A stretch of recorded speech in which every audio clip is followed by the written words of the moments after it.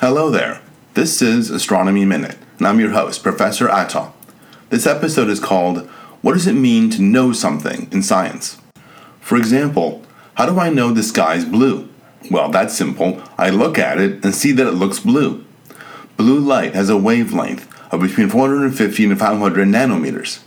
Our eyes detect that light, send a signal to our brains, and our brains assign the color blue to light in that wavelength range.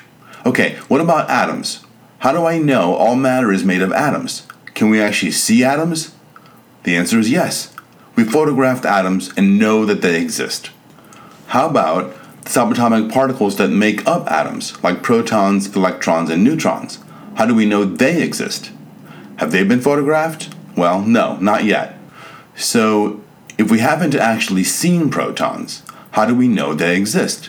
What about quarks, the particles we think make up protons? How do we know quarks exist?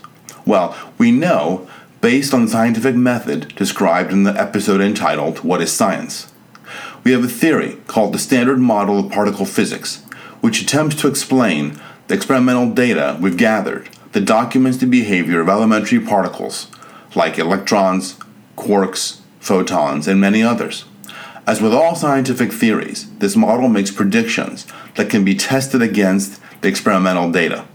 Thus far, the predictions of this model have been largely borne out by the data. Does this mean that we can absolutely for certain know that electrons, for example, exist? No, it doesn't. All it means is that the model or theory we've devised for describing them is consistent with the experimental data we've collected on them. That's what it means to know something in science. Thank you for listening.